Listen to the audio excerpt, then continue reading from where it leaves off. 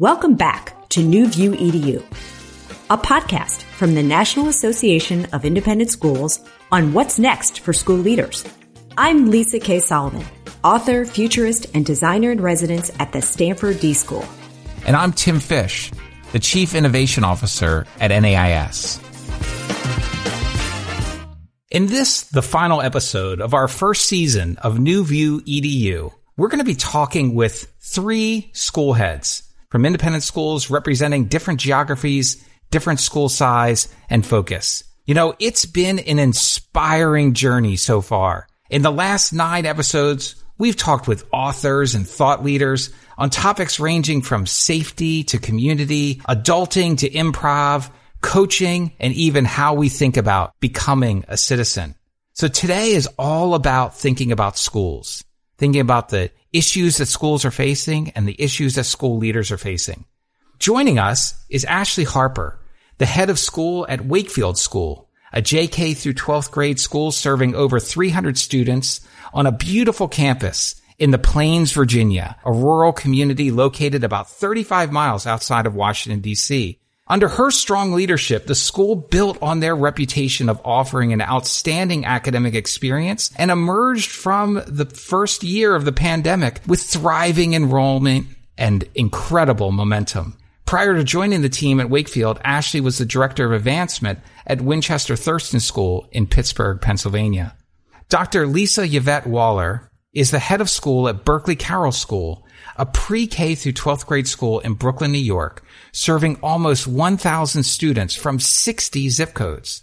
The school has a deep commitment to providing financial support for families and is awarding almost $10 million a year in financial aid. Prior to joining the team at Berkeley Carroll, Lisa was the head of upper school at Dalton School in New York.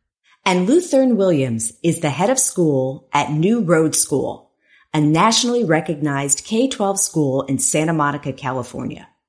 With over 25 years of experience as a teacher, administrator, and educational consultant, Lou Thurn is deeply committed to democratizing meaningful access to high-quality education for socioeconomically disadvantaged students and developing schools that become catalysts for societal transformation. He brings that passion to New Roads, where the emphasis is on building a foundation of well-being and liberating human potential for an authentically diverse student population. Together, our guests represent nearly 100 years of experience as school educators, administrators, and leaders. That's a lot of experience. We're also thrilled that NAIS President Donna Oram could return for this final episode to share her reflections and insights with this esteemed group. With this tremendous depth and breadth of experience in the conversation, we're going to focus on how some of the themes we've explored in the podcast are being embodied within schools, the practical side of leadership and change, including some real challenges that makes this work difficult and also rewarding. One big theme we've heard throughout the conversations is focusing on what matters most. Designing, as our first guest, Michael Horn, suggested, with the end in mind, starting with purpose. When modern schools were created, academics were put at the center. Things like calendar and curriculum and assessment and college admissions were all the things that drove how our schools were designed. But knowing what we know today about the child and brain development, would we add anything to the center of the circle? Would we reimagine the purpose of what school is really for? How can independent schools design for this moment? And should we be thinking about a different purpose in some ways? Donna, I'd love to throw to you for the beginning of that conversation around what is the purpose of school. We talked about it a little bit in our first episode. I'd love to hear your thinking on it now. Thanks, Tim. Thanks, Lisa. And thanks, heads of school, for being here.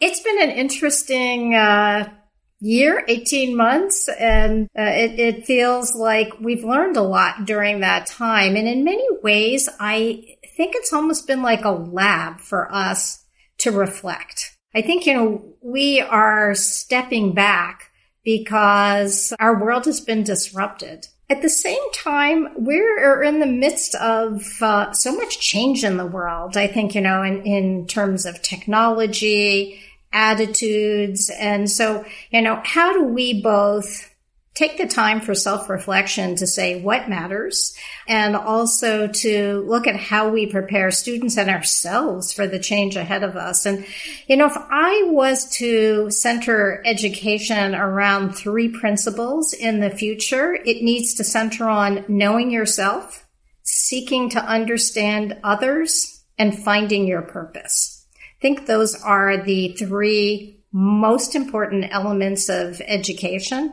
I also think that, we have to think of this more as an ecosystem. So it's not only about our purpose as an individual school, but our purpose in the context of other schools in society, the entire education ecosystem.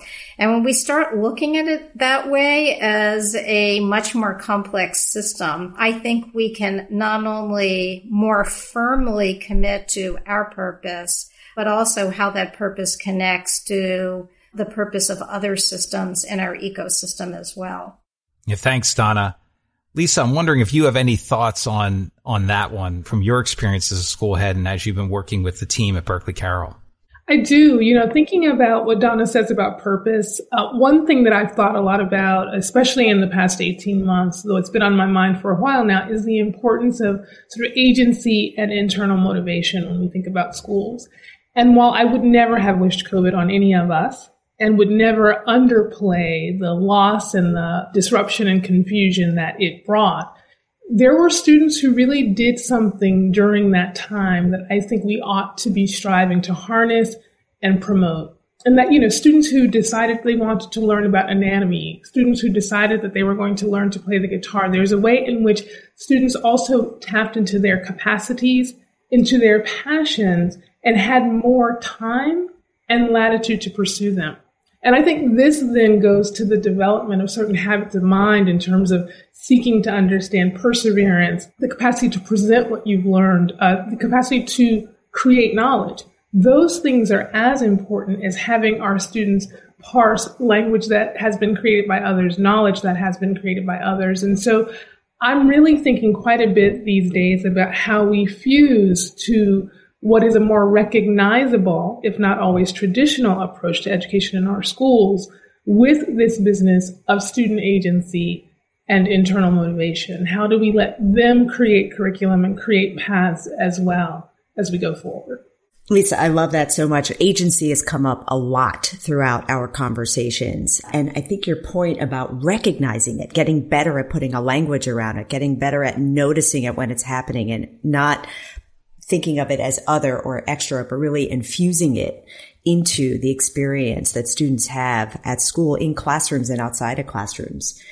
And Luther and I want to get your take on this because I know that something Donna said is a big part of your school, which is of self-reflection, so that students get a chance to understand their own agency and that notion of pace and time and allowing space for that. So I wonder if you could share a little bit about the question around purpose and how that has been fueling agency and the kind of development in your students. Well, I think, when our founders sort of founded the school in 1995, they looked around and they said, it's been more than 40 years since Brown, and we still don't have a socioeconomically, racially, and culturally integrated school in Los Angeles that offers a high quality education rich in the arts. And they said if this thing called the Great American Social Experiment is going to work, it needs to start with kids living and learning together. And so I think what the school did was sort of start out with the assumption that kids have infinite potential and that the role of school is really to be an incubator of human potential in all of its forms.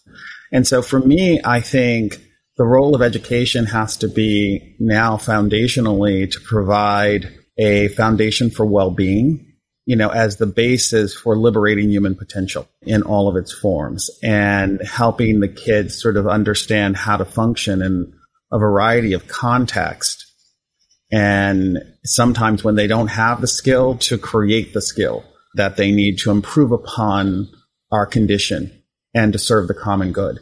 So I think this fundamental idea of, identity, which kind of cuts into Dan Siegel, where identity is not just about, our separate selves and who we consider ourselves to be in these bodies, but our relationship to other and our relationship to the earth. And so I think we have to shatter the notion of identity that creates a lot of suffering in the world. I really love that notion of the foundation of well-being and the basis of human potential. Again, a theme that's come up around really reimagining what well-being is and how our school environments support that. Ashley, I know your school does a lot of work around thinking about well-being, also connected to this notion of what school is for. And I wonder if you could share a little bit about that. Sure, Lisa. Thanks so much. Building on what Lutheran said, at Wakefield, foundational to our mission is this idea of building capable, ethical, and articulate students who are ready to take on the challenges of the world. And that's a really bold statement in many ways. But the purpose of education is embedded in that hope. Because if we talk about the purpose of education, it's to prepare our children to be the citizens that we want in this world and to give them the opportunity. And so our content creation and the foundational knowledge that they have must be embedded at that first. And I think that's what's been so inspiring to me, piggybacking just a little bit on what Lisa said. COVID has been such a time of pain for our world and our communities and our children. Yet there have been so many things that we rightly let go of to get to the purpose of what's real and necessary in education. And so moving forward, I see such opportunity not to pick those things back up and to make sure that we're staying focused on well-being, agency, this idea of grounding. Tim said in the introduction, our school sits on 65 acres overlooking the Shenandoah Valley. It's a vista view from here. And I talk to the students about that a lot, that their agency has a grounding in this idea of a vista view. And what are you going to do with it? You've got this opportunity. How are you going to craft your path forward given the opportunities that exist and the opportunities you want to create? And so I think that sense of well-being and that opportunity and bringing those two things together so that kids are using their agency, they have a faculty, a staff, a family, and a community that's supporting that. That's what's exciting to me coming out of this. Ashley, I really appreciate that vista view. And in many ways, that also embodies another theme that Donna and Michael set out from the very beginning, which is this notion of hope and optimism and the stance that we take. So I want to talk a little bit about your embodiment of hope as leaders. And I know this is something that Donna really talks a lot about, about how that then sets the tone for the kind of school environment, the culture, the community. Lutheran, I want to start with you here because I know that the messaging that you create, the way that you articulate this very exciting and new vision for your school shows up in all kinds of ways throughout classrooms and the communities. It's interesting. I think of, my school, New Roads, as a microcosm of the world. And I think about sort of the greatest aspirations of America and how it is that we can cultivate human beings who are looking at not only determining their own destiny, but thinking about service to the common good. And one of the things that I'm going to talk to the kids about soon is this, I have done a lot of soul searching over the last several months.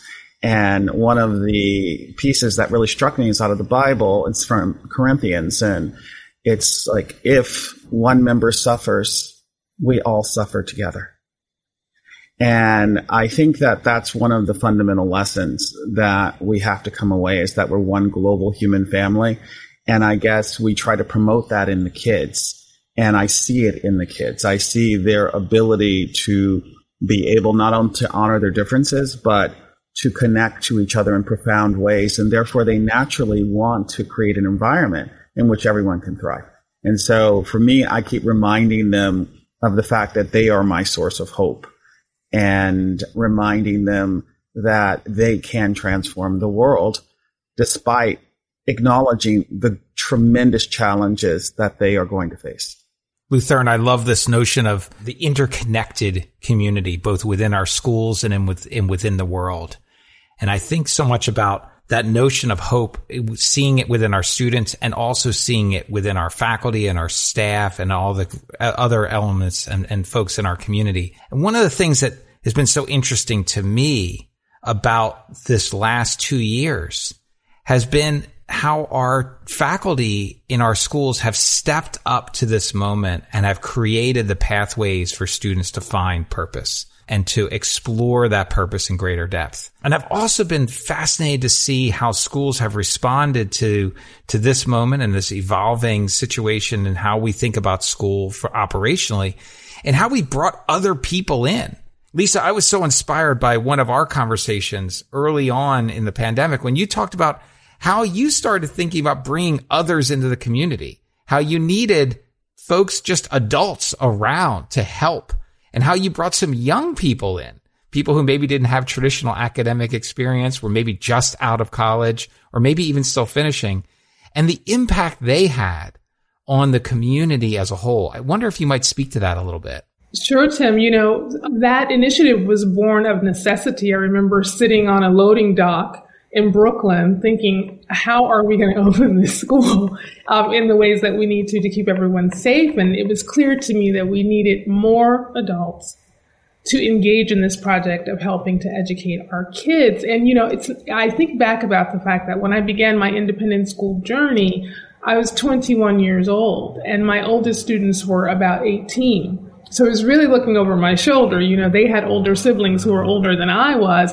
And yet here I was trying my best to be the role model, the teacher, the sage, et cetera. And it became clear to me that relationship, that teaching and learning relationship, is not about who's the oldest, who's the smartest. It's about that give and take and that trust. And I knew that these young people who we were bringing in wanted to do this thing. They wanted to come into a school in a time of uncertainty and pandemic to help kids learn. And so with that and, some basic training, we knew we could have them with us, helping our more seasoned teachers to shepherd our kids on through. And a number of these young people are staying on at our school. A number are going to other schools and are really beginning the educator's journey because our school was willing to give them an opportunity in the same way that first school for me gave me an opportunity at the tender age of 21 to go into the classroom and also, importantly, to bring my identity into the classroom. I was able to teach African American history and literature in that school and to talk about how the journey of African American people in this country impacts me, impacts them, and impacts our world. And so there's a way in which that level of trust and empowerment that we can extend to one another furthers the journey and also brings more educators into the fold. I always say in a school, there is no one who is not an educator. Everyone in the school is an educator. And that's the sort of position and posture that everyone should take. Hi, I hope you're enjoying New View EDU from the National Association of Independent Schools. My name's Scott, and I host our sister podcast, Member Voices. Subscribe wherever you get podcasts to hear from even more education innovators about their challenges, sources of inspiration, and more. Okay, back to the show. Ashley, I'm wondering what you've noticed about the journey of your faculty during this past couple of years and how they have been able to move forward. And is there anything in particular that you found that's helped them to be able to evolve in how they think about teaching and the art of teaching? I think, in my experience, it really was thinking about this word agency and how I'm always talking to the faculty about creating student agency and me actually eating my words just a little bit and stepping back and providing more faculty agency. And really, we were about 18 months into a 5-year strategic plan. And when the pandemic hit, we were doing all of this work and good work, and we were moving forward, and I was proud of what we were doing, but I felt like in many ways we were taking very incremental moves. And something bold had happened, and incremental moves weren't going to make it. And so in that moment, I said, I want you to take those stacks of paper and put them on your left-hand side and forget that they're there. And I want you to do what's right for the students in your estimation. We have 48 hours for you to pivot from one style of learning to another style of learning for our students. And I trust you. And what's come out of that has been this really amazing sense of entrepreneurial spirit in our faculty that has come down to our students. We have seen really dramatic changes in our school, like letting go of traditional student government. And we now have something called a community council where every student is a member. And we do have leaders of small groups, but they are taking agency. And when there are dress code changes to be made, I make proposals to the students, and together we talk about what comes next. You know, that's such a tiny example of the type of agency we've created. But that idea came out of a faculty member who said, we've got to figure out a way to engage kids. We have added 8 new courses in the last 18 months. We have changed our elective offerings. Our students now have more time in their day. We had created time during the virtual environment for them to just have moments to rest and reflect. When we came back to an in-person environment in the fall, we kept those. So there have been just a lot of really positive things that have come out of letting go. Ashley, that is so inspiring. I got chills when you brought us back to that moment. You have 48 hours to change the way you teach. Donna, as Ashley was speaking, it reminds me a lot of what I've read of your work, talking about leadership in this moment, right? Leadership around living in the tensions, navigating what is fixed, perhaps your school values, perhaps your mission, but what is also loose, how you engage, how you bring that forward. So I wonder, just would love to hear your perspective here around this notion of leadership in these tensions. I think what we all learned this year is about letting go and the power of each other. Lutheran started to really just talk about this movement from the, you're in it by yourself, you're in it for yourself, to that collective good. And I think, so much of what traditionally has been written about leadership is about that hero unicorn leader. And that just did not serve well during the pandemic. I think, we stood back and started to recognize that it's with each other. It's by collaborating. It's about letting go and saying we can't do it all by ourselves, that we were able to succeed. And during the last 6 months, my muse, I don't think he knows he's my muse, but I have been reading one of your colleagues at Stanford, Lisa, Jamil Zaki, who's done all this research around empathy. And I find that I just can't get enough of reading him because I think he takes us back to that notion of leader as someone who really builds that foundation for empathy. And just yesterday, I read a piece that he wrote, and it was in honor of Dr. King on his birthday. And he was talking about his research into empathy and the importance of empathy in leadership. And he said something that I think was so important is that, too often we are led to think, particularly as leaders, that it's around status or accomplishment. But that is exactly the opposite of what makes people flourish. And he writes about one of Dr. King's last sermons where he talks about the drum major instinct. And that instinct, which is so deep in our society, is that desire to be out in front, to be the leader of the parade. And ironically, it's what makes us most unhappy. And what he talks about, which, for me just resonated, is that we have to move from that and we have to move to having the drummer's instinct. And that is an urge not to lead people, but to be part of it in rhythm with others. And I think that that's a piece of what each of the heads have said is that we have grown and learned so much by letting go of those instincts, by being vulnerable, by being humble. And so, if I have a hope for the future for leaders, it's that we all adopt the drummer's instinct. It reminds me, Lutheran, you've mentioned many times your relationship with Dr. Siegel and how you're thinking about the mind and how you're thinking about the inner reflection and how you use that to build community and build the work you're doing that's at the center of New Roads and your mission. I wonder, I'd love to hear more about that relationship, more about that work, and more about how it's informed your practice. I think that for many years, New Roads was a laboratory. I mean, they were trying to figure out how do you create this climate and culture that gives every child an invitation to realize their full potential, and sort of really had embedded in it this notion of personalized curriculum before that ever started, because the school really flexes with the students.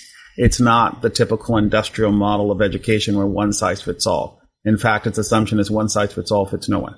I think we didn't know how what I called the magic in the mess worked, and so my journey was to try to figure out, how does this magic that we see in New Roads in the soil, how does it work?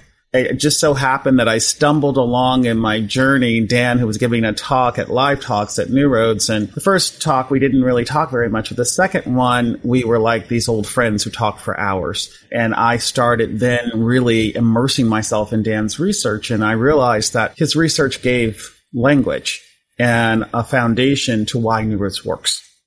And it really is built on this concept of what Dan calls integration and the notion of an integrated mind, where you honor the differences and you promote the compassionate linkages. Dan sort of says that is the basis for a complex self-organizing system like the mind, and that a healthy mind is, he calls it faces. Dan loves these faces, so that it is flexible, adaptable, coherent, energized, and stable.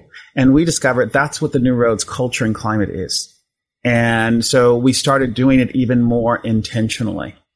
And as, Donna was saying, I always say, people look at me as the head of New Roads, and I get these opportunities to talk about the school, but New Roads is an ensemble. And I always tell them my role is no more important than anybody's role. Whether it's security, facilities, we're all interdependent. And part of what our job as in terms of teaching goes to the core of what we consider intellectual rigor is for our students to have an awareness and understanding of the interconnected nature of reality. And so that guides everything we do. And as Donna said, it was never more true than in this pandemic, where I literally couldn't do everything. And I was overwhelmed. And I truly had to put my money where my mouth is and really trust that we could do this together. Your work infusing some of the research around neuroscience to help us understand, as biological beings, our response to threat and our response to reward, and how that shows up in mini moments and macro moments. And this notion of having, Donna, your point, a different view of leadership, that leadership is much more about building rhythms, and Lutheran's point about ensemble versus an individual leader. Ashley, I'd love to, pick up, and your thoughts on that. And particularly if you could talk a little bit to thinking about modeling that, not just for students, but for the multi-stakeholders that you have in your school, for the parents, for the community members, and how you hold on to that empathy, particularly when there's probably lots of competing viewpoints around what should be done. Thanks, Lisa. No, I think this idea of linkages that Lutheran brought up is so important, and looking at the fact that community is built around purpose. And, the parents, the stakeholders, the students, the faculty at Wakefield, if they were to say, if you were to ask them something about what is central to me, the number of times that I refer to our mission and the mission of the school, and the fact that we together have chosen this place, whether we've chosen it for our children, whether we've chosen it as a place to practice our vocation. Lutheran and Lisa both talked about everybody on the faculty and staff being a part of that community, and that the cogs that make all of this work. And so I think this idea of partnership and authentic partnership, I say over and over again in admissions presentations in particular, that we are a perfectly imperfect human organization, but we will always work with you knowing that your child is at the center of what we're trying to do and what you're trying to do. And that if we can work from that space, then we can find linkages, relationships, partnerships Sitting where we sit, about 35 miles from Washington, D.C., you can only imagine the breadth of perspectives that we have here on the Hill. And trying to talk about diversity and equity and inclusion and what that means, really trying to make sure that all of our constituents are represented in the way that we do our work, and that people do not feel isolated or sidelined, and trying to give voice and compassion. And as a leader, that can be hard because it means you have to be open to criticism that you don't want to hear. And it means that you have to be ready to know that even with good intention and hard work, you're going to do it wrong. And you have to be prepared to unpack that and deal with that and find ways forward through partnership. To me, that level of authenticity and vulnerability is really an important part of leadership. And modeling that to my entire community means so much to me personally. And I hope it creates a safer space for all. Ashley, I just think you touched upon a couple things that are so powerful that really underscores Donna's point of empathy, right? Empathy for others' viewpoints, to not be reflective of it, and empathy for ourselves of how hard it is to hear that, and how to hold on to that duality of being open and innovative and experimental, and also being resilient at the same time. That's a lot. That's a lot to hold at the same time. And the power of working with others to help you do that. That's not a solo job. That's really where perhaps the trust in the leadership team, the trust you built with the community, with the faculty, and even with students. Yeah, this whole conversation, as I knew it would, has inspired me to think about our schools and to think about the work that the three of you are doing with students and where that is taking us and what the future can hold.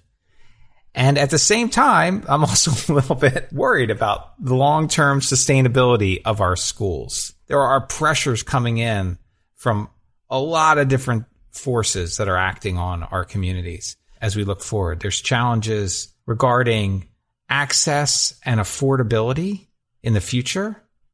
And there's challenges relating to how do our schools find a way to bring more children into the fold to make even a greater difference in our communities. Lisa, I'm wondering, as you think about this idea of navigating challenges and you think about this idea about the long-term sustainability of Berkeley Carroll and other schools, I'm wondering if you have thoughts on the role of heads and leadership and how schools might continue to navigate this. I do, Tim, and it's interesting that we've all spoken to empathy. It's something that I have written here on my notes because it's a place where I always like to begin. And one of the things that I think is really important when I think about Berkeley Carroll is the extent to which we try constantly to instill certain habits of mind that are necessary when we bring people together from different parts of the city, different parts of the world, et cetera. So, the curiosity, the empathy, the humility, the confidence, the bravery, these things are as important as the sort of content in curriculum, and arguably in many ways more important in terms of what we at Berkeley Carroll call, the greater endeavor, leading a life of critical, ethical, and global thinking. Like, what does that look like at school? And we need to understand that if we're to understand what it looks like in the city and beyond. As a scholar, and I do bring my scholarship to my leadership, and it's something that really grounds me. As a scholar, my work is on the New York City public school desegregation movement of the 1940s, 50s, and 60s, and the ways in which that movement was successful with regard to organizing and not successful with regard to creating schools that are multiracial and accessible for the broad cross-section of our children here in the city. And so, kind of warts and all, challenges and all, the things that Ashley, you speak to, Lutheran, that you speak to, a school like Berkeley Carroll is one of the few places in this country where we have a broad and racially diverse, socioeconomically diverse population where we can try to do the things that we say we want to do as a nation, right? And so, notwithstanding the challenges and certain kinds of failures that present, we have the people in the room and in the schoolhouse to try to do this work.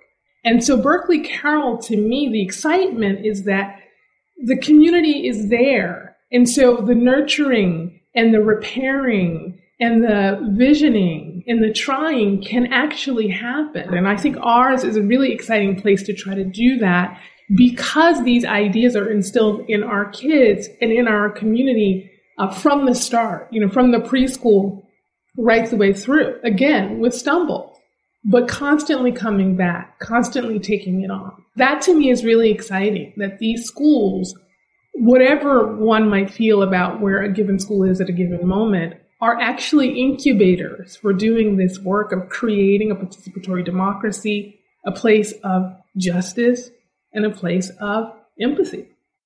Lisa, it's beautiful. As you were saying, I was reminded of the conversation we had with Baratunde Thurston on How to Citizen, that this notion of citizen as active practice and really schools as an opportunity for active practice, that we can't ask leaders when they go through school to be masters at things they haven't had a chance to practice in a safe place where they can learn from others and they can try and take risks and have the support of faculty and mentors and the community around them.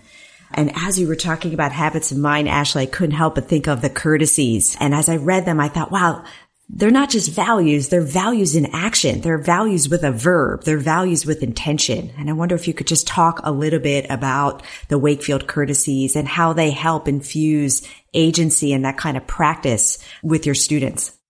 Absolutely, Lisa. And, similar to what Lisa Waller said, our courtesies are foundational to the school. They've been there since the founding, and it's 16 statements centered around ourselves, our school, our community, and others, and how we intend for our students to know, and our faculty and staff and our community to know how to interact with the world around us.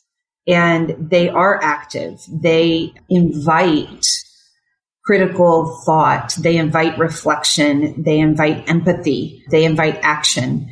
And it is foundational to who we are. It's also a space where we've been challenging ourselves in how do they apply in today's world? Something created in 1972. Does it still apply?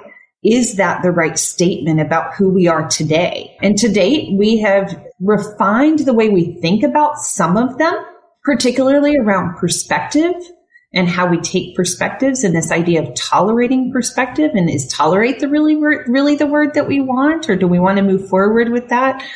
I think that those conversations around value systems are really important to schools, whether it be habits of mind or missions, that the conversation and keeping that going and it not being stale and a poster on a wall, but a lived experience is critical to the nature of schools, and goes back to Donna's earlier point about the purpose of education. And to your point, Lisa, about citizenship. If that's really what we're driving toward, what are the experiences that we're creating and the value systems and community norms that exist? And so when you're on Wakefield's campus, it can feel a little idyllic at times because a student opens the door for you or greets you by name and those types of things. But that sense of safety and security and identity is really an important part of who we are and what we want to be. Luthern, I'm wondering if you have comments and thoughts about the future and about the opportunity for our schools. Well, it's interesting. I've learned so much from Ashley and Lisa and Donna, and it resonates so deeply with me because I think we've all been moving in that direction of trying to say, what does the foundation of education look like? And to me, there was an acceleration that happened in this pandemic that was kind of the death blow for the industrial model of education that is really asking us to rethink what education looks like to prepare kids for an evolving world that's constantly changing. And I think foundational to that has to be the well-being of our children. I think if that is not at the core, then nothing else really matters.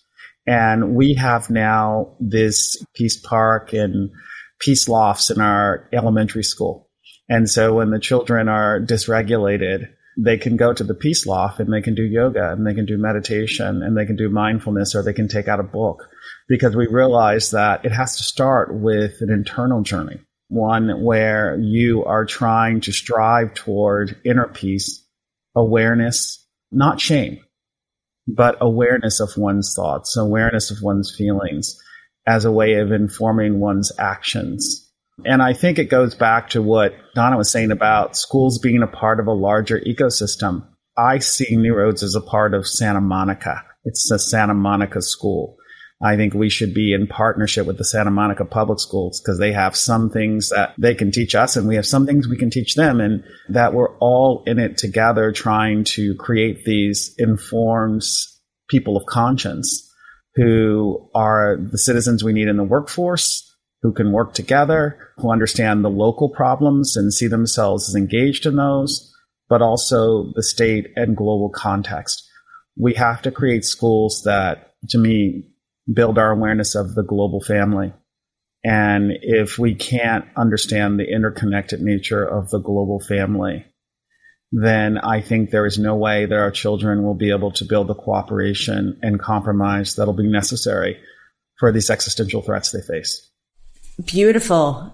I mean, I think really, thinking about how all the choices we make ladder up to these bigger picture aspirations we have, how to honor the global family, how to really prepare students for a future we can't yet even imagine because we know it doesn't quite exist yet. All of you really highlighted things that have come up a lot throughout our conversations of New View EDU, which is that it often comes down to the micro moments. Yes, we can put up big words and aspirations. But Ashley, to your point, do students greet each other in the eye by the name, right? Lutheran, how do we name the spaces that we're in? Do we call it a peace lab or we call it a lounge? How do we really signal that kind of intentionality? Donna, we want to close with one final question for you before we wrap. As the president of NAIS, you get to see patterns across school leaders and the schools and the issues that they're facing. And my gosh, has it been a time for school leaders where there's so much coming at them to be in a reactive mode versus really holding on to that intention of thinking longer term and thinking about not just the future of this year, but the future of years to come.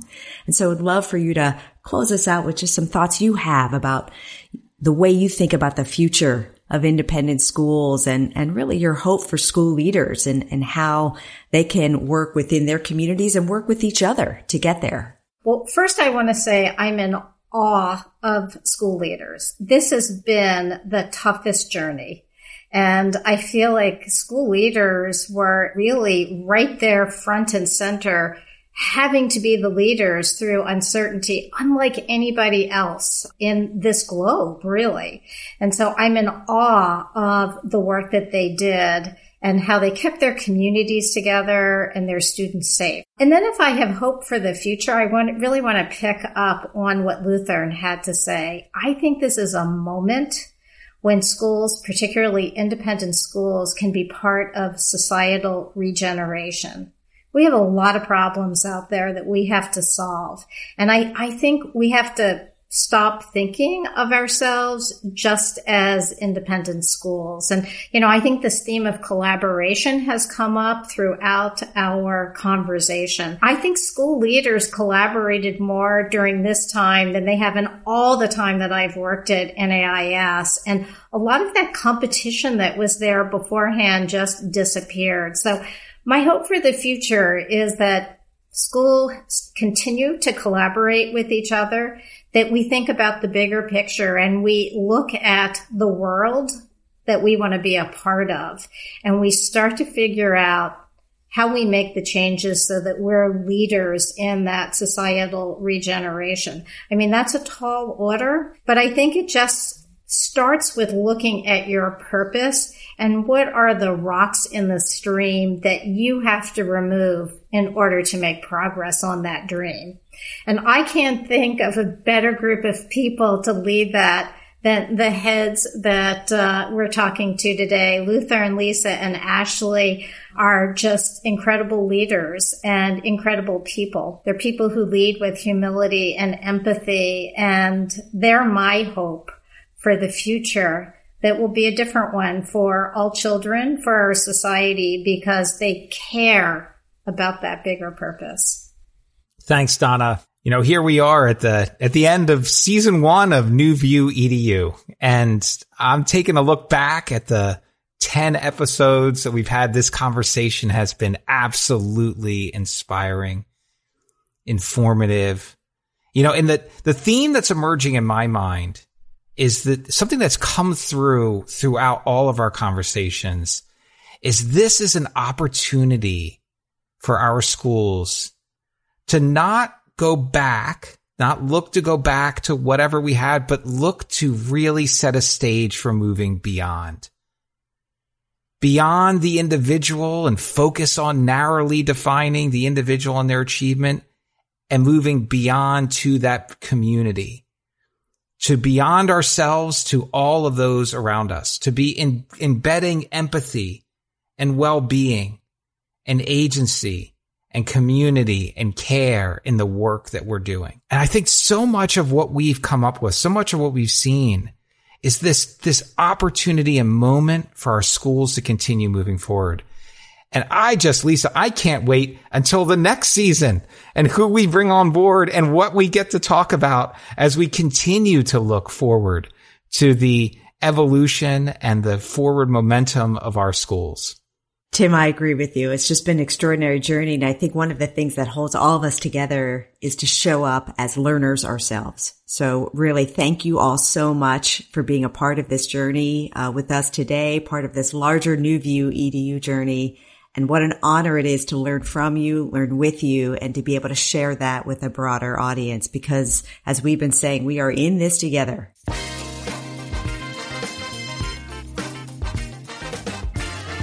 Well, Lisa, we're here. We have arrived at the end of season 1 of New View EDU. I have had such an incredible time working with you and all of our guests. And I want to take a moment just to thank our producers, Bree DeRosa and Covington Doan, our editor, Pam Matheson, and the entire team at NAIS for helping us bring New View EDU to life.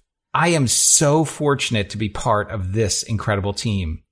It's been particularly rewarding for me over the last several weeks to hear so many of our heads of school talk about how they are using this podcast to seed questions and conversations within their school leadership teams and communities.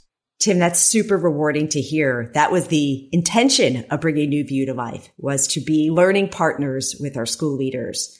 A few themes have been present for me throughout our season of conversations. One is the notion of redefining leadership to be more compassionate, integrative, and holistic in connecting the purpose of school to the experience of learning. Another big theme has been around agency, about how our school leaders and communities can support agency throughout the entire experience, not only for our students, but also for our teachers and the broader community. And finally, the notion that the power to make positive choices sits within all of us. There were so many moments throughout our podcast where we heard about both big ideas and the micro moments that really made a difference. And how, if we all think about connecting our values and care with those choices every day, the positive impact we might make. Yeah, it's been unbelievable in the conversations, and we're super looking forward to season 2 and getting it kicked off. Now we're at that moment where we would love to hear from you, from our listeners, on what do you want us to explore? What questions do you have? Who do you think we should be talking to? What topics should we learn about together? Let us know. Email us at newviewedu@nais.org. Or send us a tweet with the hashtag NewViewEDU. Thanks so much for listening, and we'll see you soon in season 2.